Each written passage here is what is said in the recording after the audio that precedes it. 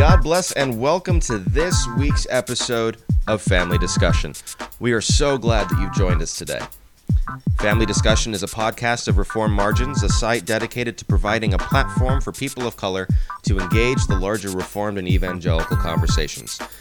Jesus teaches us in the Gospel of John that the world will know that we are his followers by the way that we love one another. And yet it seems like the love of Jesus is less and less evident in the way that we speak to and about one another, especially when we disagree. So, in the hopes of recapturing the brother-sister love that Jesus has won for us, we are calling a family meeting. For the next half hour, let's cut through the noise and look at the issues without slander and malice. It's time for a family discussion. Well, God bless and welcome to another episode of Family Discussion. My name is Marcus Ortega, and as always, I am joined by the academically genius. No, that's not a good one. Is that a good one? It is not a good one. You know, there's a reason you're the one with the degree. There is a reason that even though I went through seminary for 6 years, and most of that I was kind of focused on the PhD program continuing. There's a reason I didn't do that. So I'm just saying, you gone farther than I have. So of the two of us, you are the academic genius in the room. Let's just be clear about that. It is the academic genius and the pastor. I am the pastor. Lisa is the academic genius. Lisa, how are you? I'm doing well. Yeah, you hanging in there? I'm hanging in there. I'm encouraged by the listen. So we've been a year into this pandemic, right? Who knew that, we would be doing, a year. Think about that. And a year for pastors, when you guys a year ago, when you had to sit down and make the decision, like, what are we going to do now? I'm guessing y'all probably didn't anticipate having to navigate through this for a whole year. Not for a year. No. So I was not in the room when the decisions were being made because I was on the other side of the world. I was in Israel when all this went down. That's right. And in fact, in the middle of March of 2021, I baptized a guy who I'd gone to Israel with. And it was 1 year to the day from when we were in Jerusalem together. And then I got to baptize him here in our local church, which was a really cool experience. You know, when COVID hit us, I was getting the news from the other pastors who were still here. They were just letting me know, okay, we're going to do this, we're going to do that. I know it is a year now when we closed the doors. So we closed the doors on the 15th of March, or maybe the 8th even. Mm-hmm. But the plan was take 2 weeks off, ride this out, and come right back. And then the plan became, well, we'll be back by Easter, and we're going to blow it out for Easter. And then after that one, we could see it wasn't going to happen. We stopped making plans. Yeah. We realized at that point, hey, we're gonna we're not going to be able to make an accurate guess as to what we're going to do. Now, we came back in person at the end of June. Mm-hmm. A lot of churches, churches still aren't back. Are still not back. And I thought about that. We were out for 2 months. And fortunately, even though we have a Democratic governor, and I say that because in Democratic states, as you know, they just tend to be a little more strict, in terms of what you can do. But, right from those beginning phases, when things, were allowed to open up a little bit, churches could operate at 50% capacity. And that, I know that just wasn't happening in a lot of other similar states. So I'm very fortunate in that regard. So we were out almost 2 months. And, the fact that, and I say this year, in terms of, this being a year mark, and noting that there are still churches that are still not meeting. And that's rough because we are supposed to have an embodied presence with each other. There's a reason it's called corporate worship. And so to miss that for a year, that's rough, and I'm one of those number check. Listen, I'm a little anal. I have, for a year, a whole year now, I have been a daily numbers checker. You're still checking the numbers? I am still checking the numbers. Oh, I man. am. All Don't right. laugh. I am but I'm encouraged by the downward trend that I've seen these past few weeks. So I check, Yeah, yeah. Virginia numbers, and then I check the national, what's going on the national scene. I know. I will be so glad when I'm not doing that anymore, but I do. But lately, right. I've really been thinking about those folks who have, are still having to go virtual, pastors who, are having to still navigate this thing virtually. And that's rough. I And we can't need even to imagine go, that. and we need to go easy on your pastor because they're dealing with a lot through this. That's all I can Oh, say. man. We should clip that and put that out just to go easy on your pastor part. I tell you, man, it has been a year because, of course, during COVID lockdown, you have the summer after George Floyd's killing, and all of that, all of what happened there.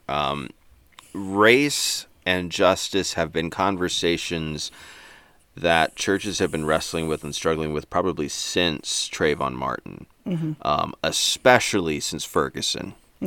And, one of the things we've tried to do this season, and we can this is our season finale, so we can talk a little bit about what we've tried to do, and then we have a little bit of new content today as well. One of the things we try to do is say, how do we have this conversation well? So, Lisa, we spent the first half of this season basically defining terms. Why is that such an important way forward in this conversation? Why do a full 8 episodes on definitions before we can even start? Well, I mean, because it's obvious when, people have different perspectives on the race issue, right? And you have, anywhere along the spectrum for those for whom it's not an issue, we don't need to talk about it, can we all just get along, to the very hypersensitive, folks have said, this is very much an issue. It's always been an issue in the framework of America. Nothing's really changed, and it's not going to change until we, take the bull by the horns and disrupt some things. And so you have people all across the spectrum.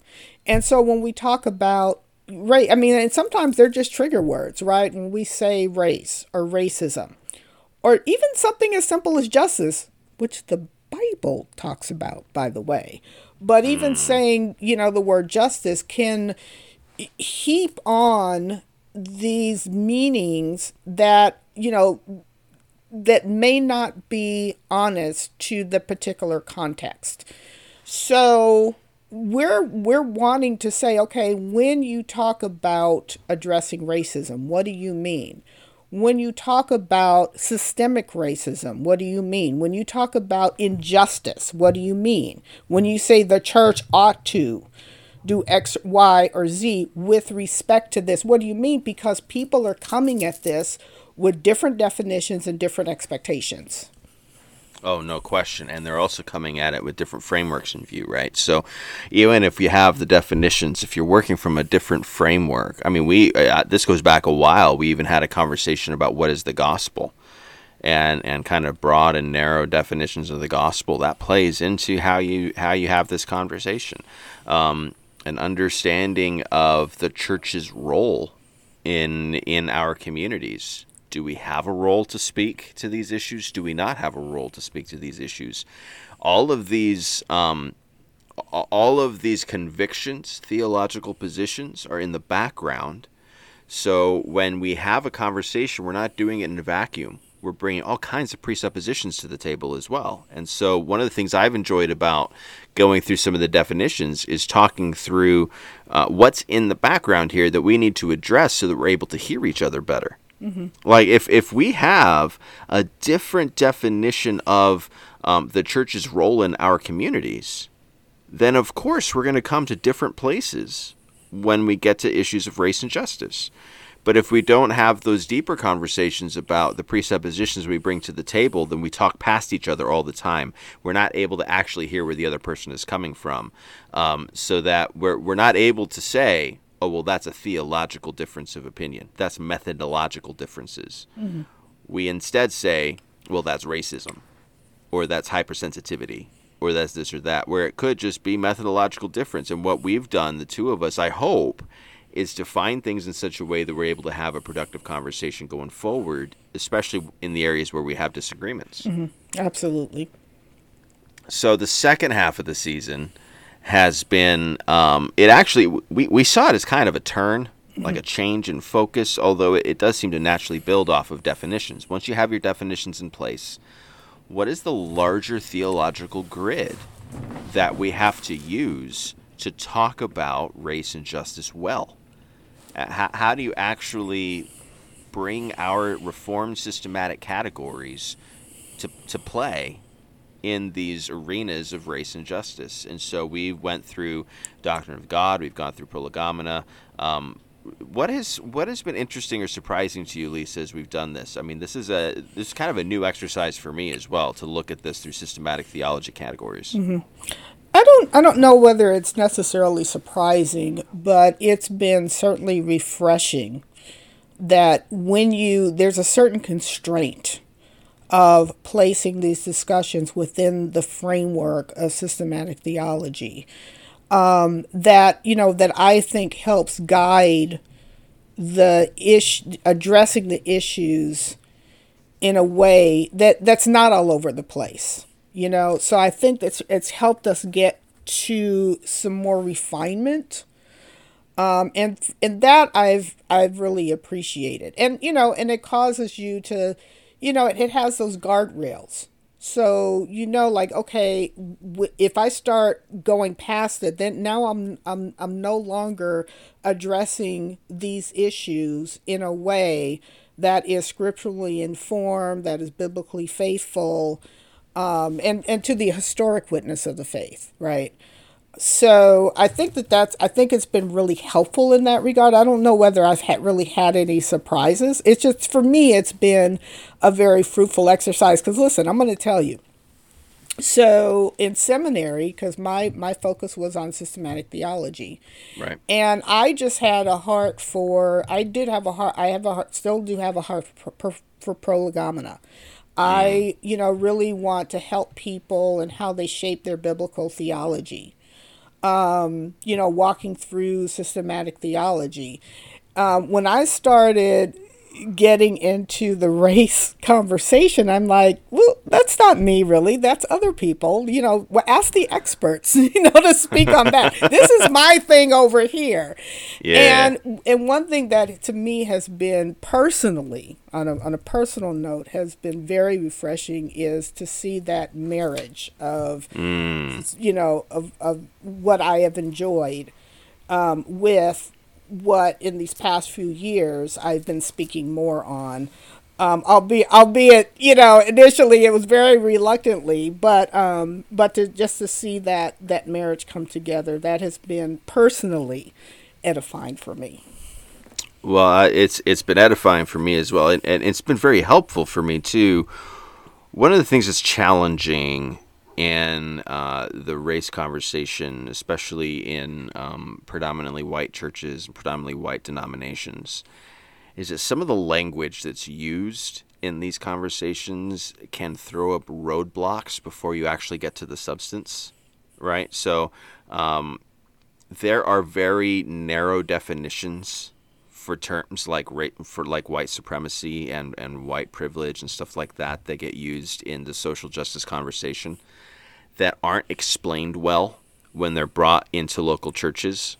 And so it can sound like you're saying everybody is a part of the KKK when you use these. It's just unhelpful language. Yes. Because people aren't skilled in critical theory, or they're not skilled in sociological language. They haven't read the latest journal article, so they don't know that these terms have specific strategic ways of being used to be really narrow and focused in what they're talking about. And so what this has done for me is it's helped me try and come up with different language that is systematic, theological, and biblical language to get us there, rather than borrowing sociological language. I'm not going to be the guy who says you shouldn't use sociological language. Like, that's just not me. I think there's a place for it. I just think that in our local churches, our default should be the biblical and the theological, not the sociological, right? So in our local churches, I think a biblical and theological framework is more effective in actually moving us forward, because the goal is not to have the conversation. The goal is to actually see change happen in our churches. The goal is to actually see movement happen in our communities. And so I think that this exercise has helped me think through the language a little bit more. What is good biblical theological language to use when addressing issues of race and justice? And I think it takes a lot of creativity. I don't think I've figured it out yet, but at least this process is helping me think that way a little more. Right.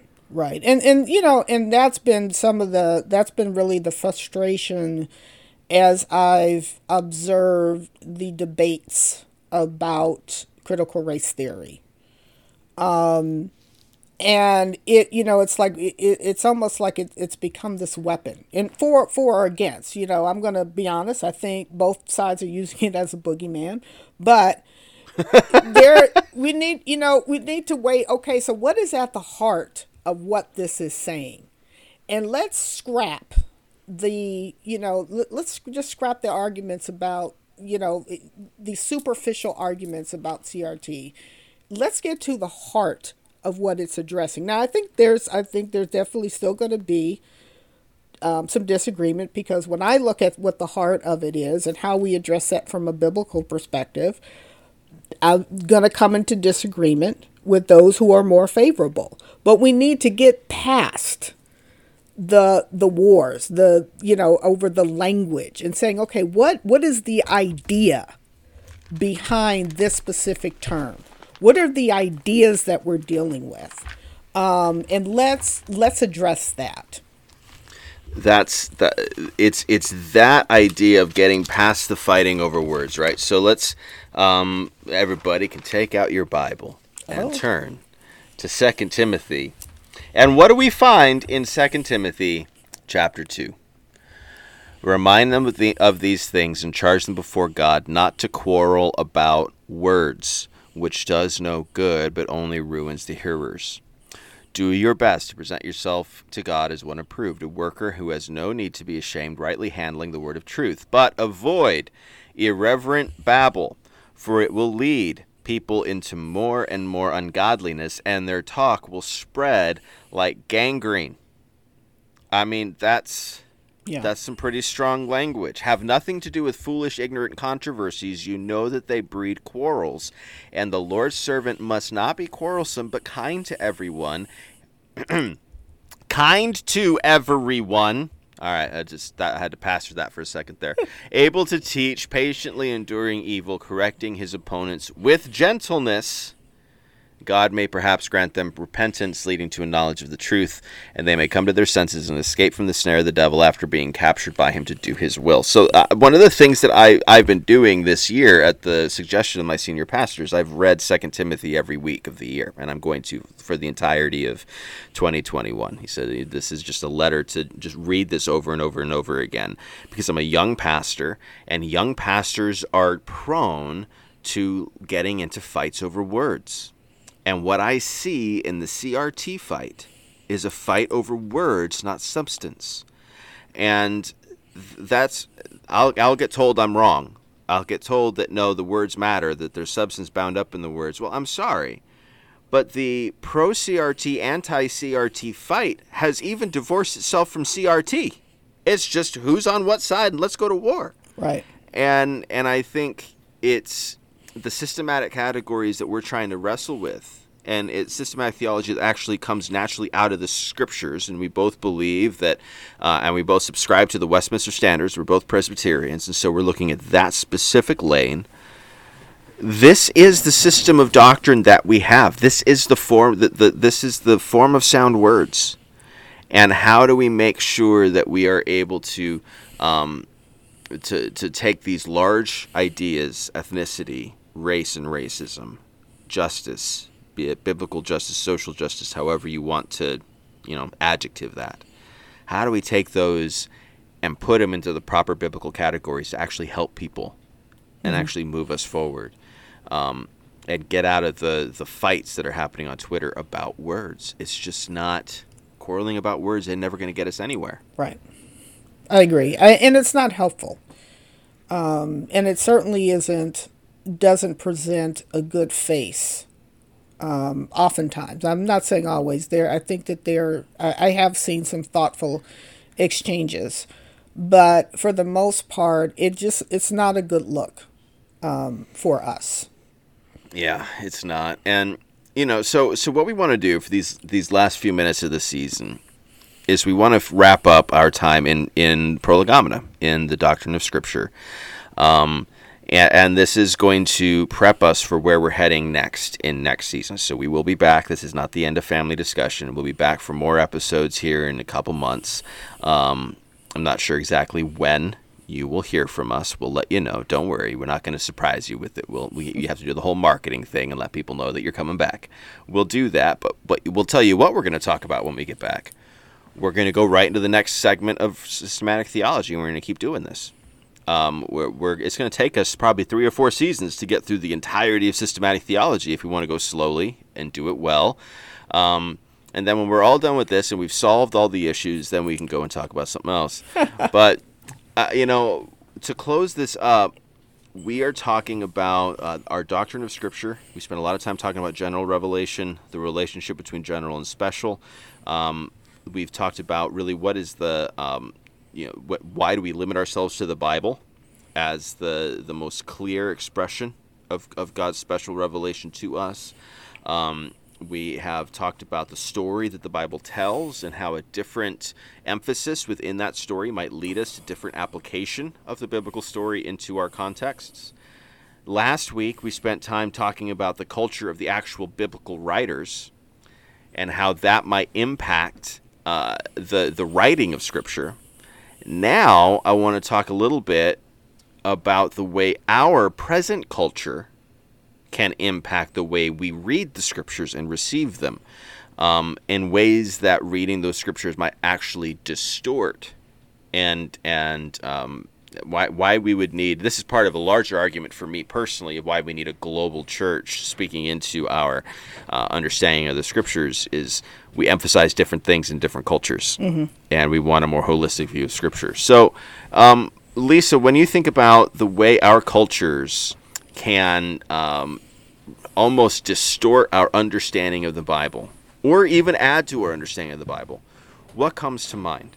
Oh gosh. So a couple things. One is from the past and the way that Scripture was used to endorse slavery, right? Because there's not a specific prohibition against slavery, and we can look at the book of Philemon and and see that was used. Like, well, wait a minute, Paul says, he sends Onesimus back to his owner, and this is why last episode's conversation was so important in understanding the cultural context of what that meant. Like, what was slavery in the Roman system, and how did it differ from American chattel slavery?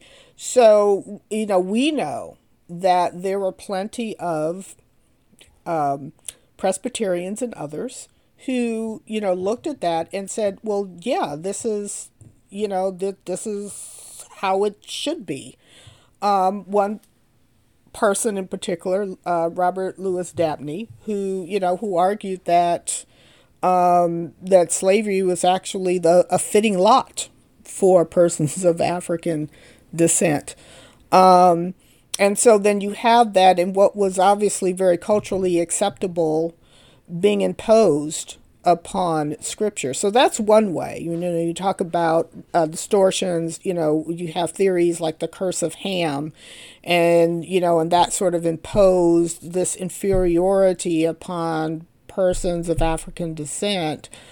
But then when I look at what's going on in our current culture, in terms of, very much an emphasis on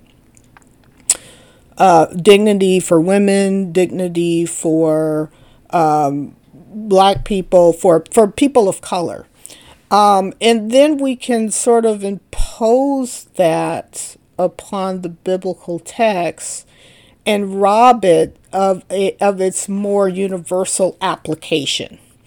And so that's another way that I see scripture being misused, if you will, because of what the broader culture is saying.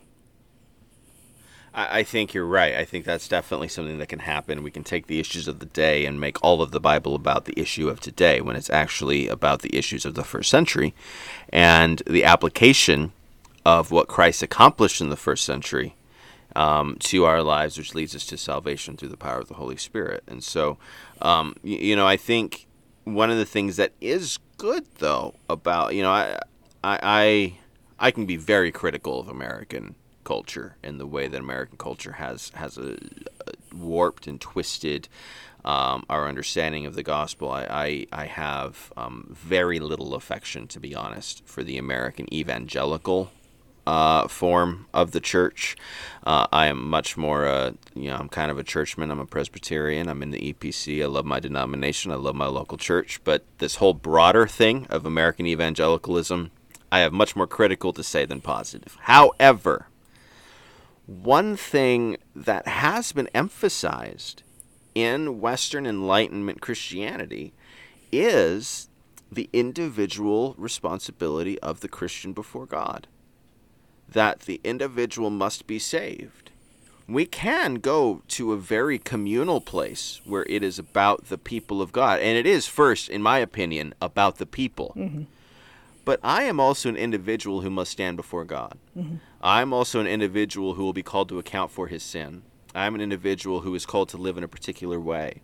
And while we can way overemphasize the individualism of Christianity, one of the things we can also do is swing the pendulum so far that there is no individualism anymore. And I think one thing that American culture has brought out of the scriptures in a positive way is the importance that there is an individual need for Christ. I need Jesus. Mm-hmm. While Christianity is not fundamentally about me and Jesus, I still need Jesus myself personally. And so that's a good thing, I think, that American culture has really pressed into. Mm-hmm. And we are accountable for our sin. But you're right. I think there is a communal aspect that, and again, it depends on our perspectives, and that's what we're kind of focused on in this last conversation, is how do we bring our cultural, personal, historical perspectives to bear on the text. And there's a place where we see differences between that individualized focus and that communal focus, right? So people that come from cultures that are more communally oriented they'll look at that, they'll more readily see the communal aspect in scripture more so than the person who has this perspective of individualism. And that's what we need to keep in mind too, I think, when we're reading the scriptures, right? And that's why we need to read it with humility, and understanding that, I will have a tendency, right? Whatever appeases my flesh. And, I can take even that with the, with my personal cultural perspective, and I can read into the text something that maybe I shouldn't be. And that's where we get, I think, even when it comes to biblical interpretation, right? somebody will, read a passage of scripture, and the other person was like, how are you understanding scripture that way, right? Because everybody's using the Bible. Right. But, but there's a place where we can bring in our personal perspectives and have differences, even in interpretation. Well, and one of the other things that we need from our culture can lead us astray in ways that lead us contrary to Scripture. We need folks from other cultures to help keep us hemmed in. Mm-hmm.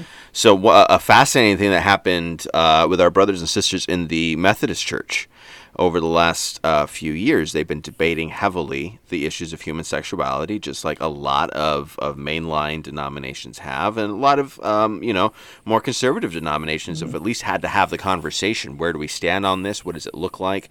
I know the EPC has put out a large position paper, homegrown, wrote it ourselves, and that so we didn't have to adopt another statement. My PCA sister. But in the EPC, we wrote it. I mean, we had to deal with this. What are we doing with human sexuality? What are we doing with gender? These are important issues that are made even more important when we see things like the Equality Act get out of the House and head towards the Senate, right? So these are important things for churches to talk about. Well, the UMC, the United Methodist Church, they have this conversation. And overwhelmingly, American bishops in the Methodist Church want to see the church change their definitions of marriage, change the understanding of sexuality, all that. It is the Methodist Church in the global South that kept that from happening because they outnumbered the Methodists in the United States and Europe. And they said, no, we're not going there. We're not doing that. Our culture was pushing us in this direction here in the United States. Mm-hmm. And the African and South American bishops in the UMC were just like, we don't care where your culture is pushing you. Here's where the Scripture's at. Right. And so that's one of the beauties of a global denomination. Now, the UMC has since announced that they're going to split. But there is allowing the perspectives of folks outside of our culture to speak into our existence as a local church is really helpful because our context can create such a haze that sometimes we're unable to read the Scriptures well because of this cultural haze. We've got to have other voices helping us here. Right. I agree. What do you think? This is for free, and I hadn't thought about this. I don't know. I know. This is what gets us into trouble. There are folks who are in the Reformed tradition who are serving in Africa.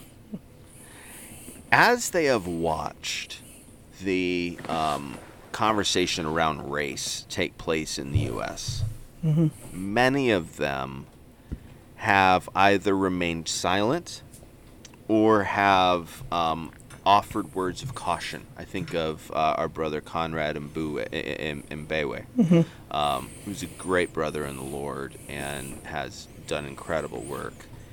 He doesn't speak to this much, but when he does, he kind of sounds a note of caution of be careful. How do we receive that as American Christians who are like swimming in this every day?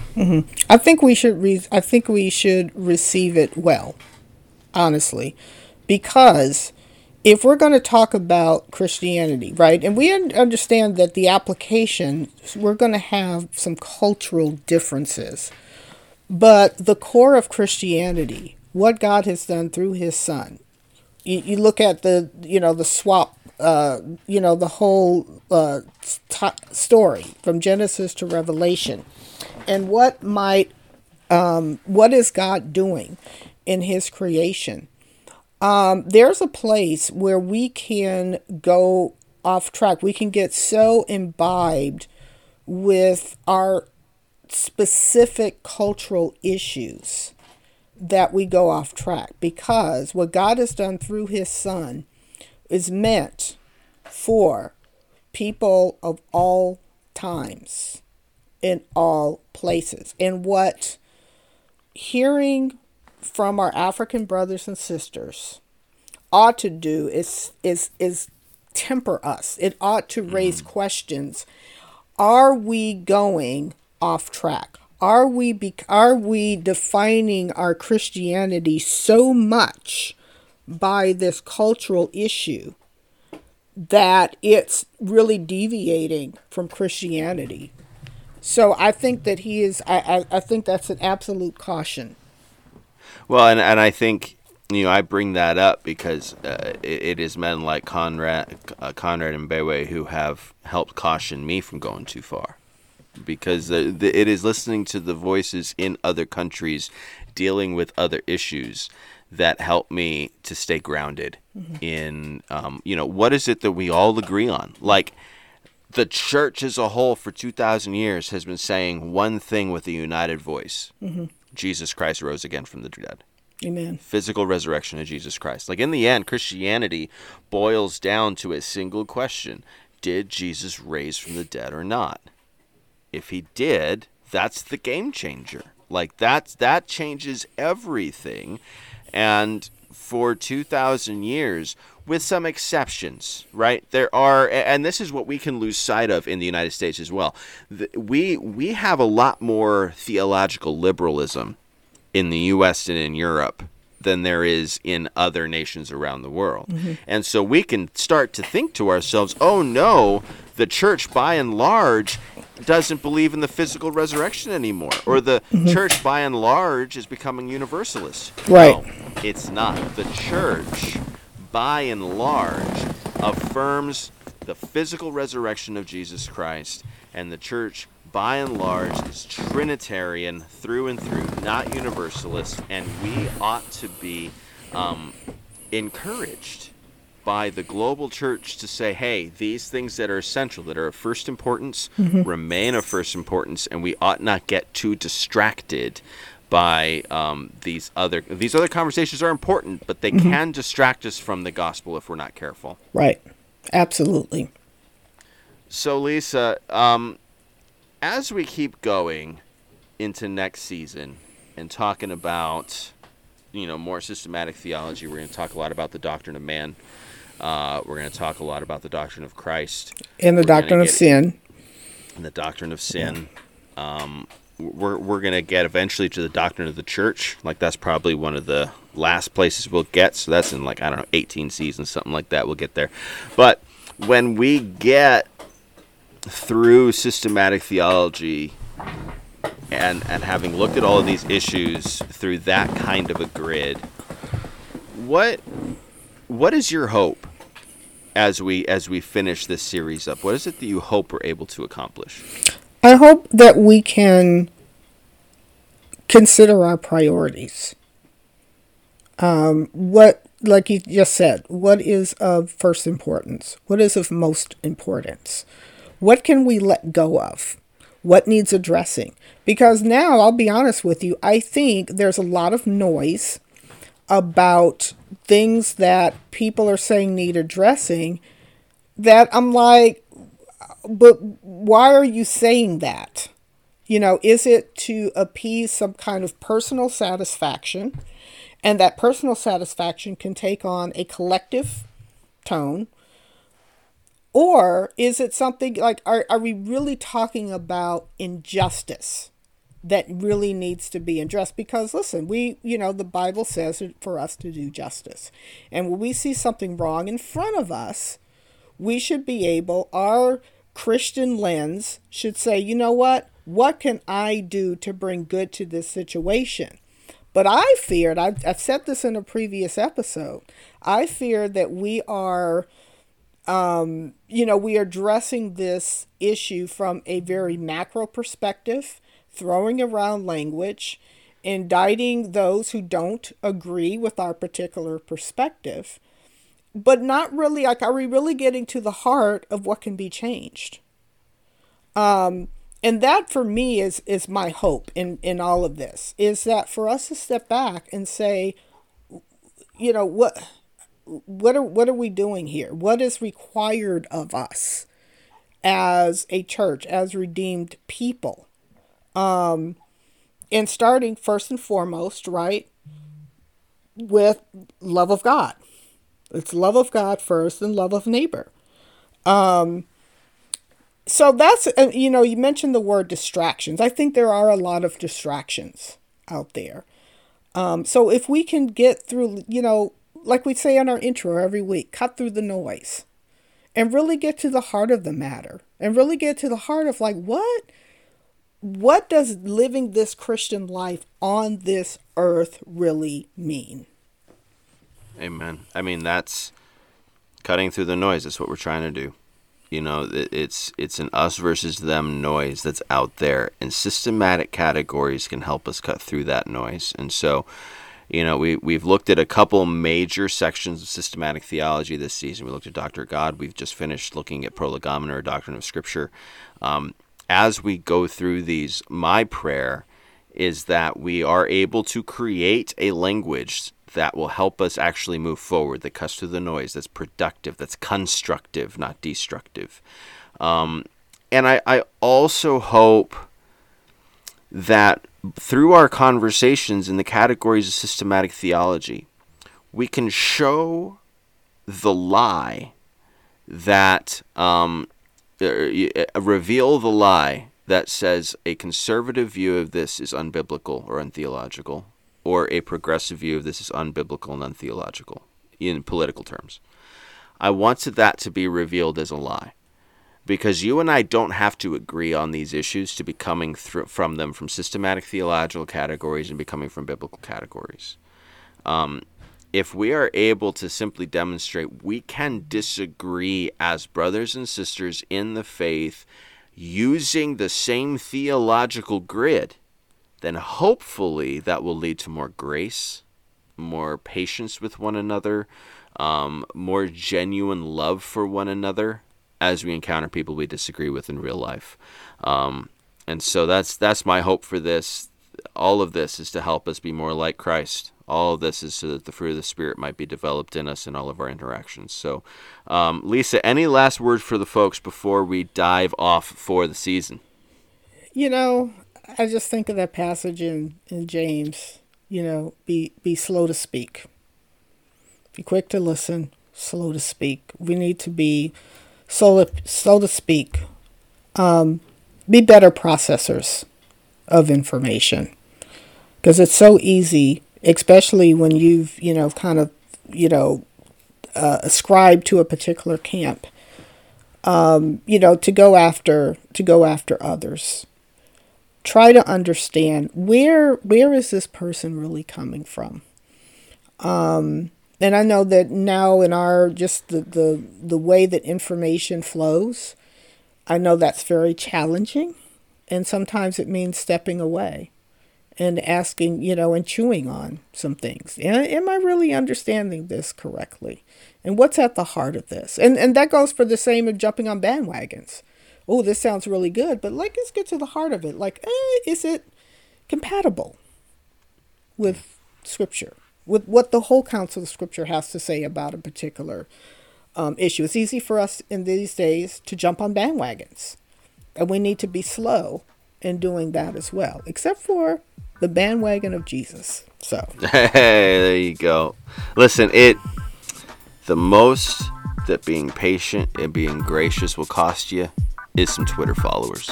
There and you I go. guarantee you it's worth it. It's totally worth it. Lose the Twitter followers. Practice for the Spirit. Be gracious. We love you guys. We'll see you next season. Thanks for tuning in to Family Discussion. Well, thank you again for joining us for this week's Family Discussion. If you'd like to learn more or catch up on episodes you missed, head on over to our home at reformedmargins.com. There you'll find great content about a whole host of issues that we pray will bless your relationship with Jesus, including articles written by Lisa Spencer and me, Marcos Ortega. Family Discussion is a podcast of Reformed Margins, a site dedicated to providing a platform for people of color to engage the larger Reformed and evangelical conversations. Your hosts are Marcos Ortega and Lisa Spencer. Our producer is Larry Lynn. Family Discussion is hosted by Podbean and recorded with Audacity. If you like what you heard today, it would be a great help to us if you gave a quick review and rating on iTunes. And don't forget to subscribe to our podcast wherever you listen to your favorite content so that you don't miss our next Family Discussion.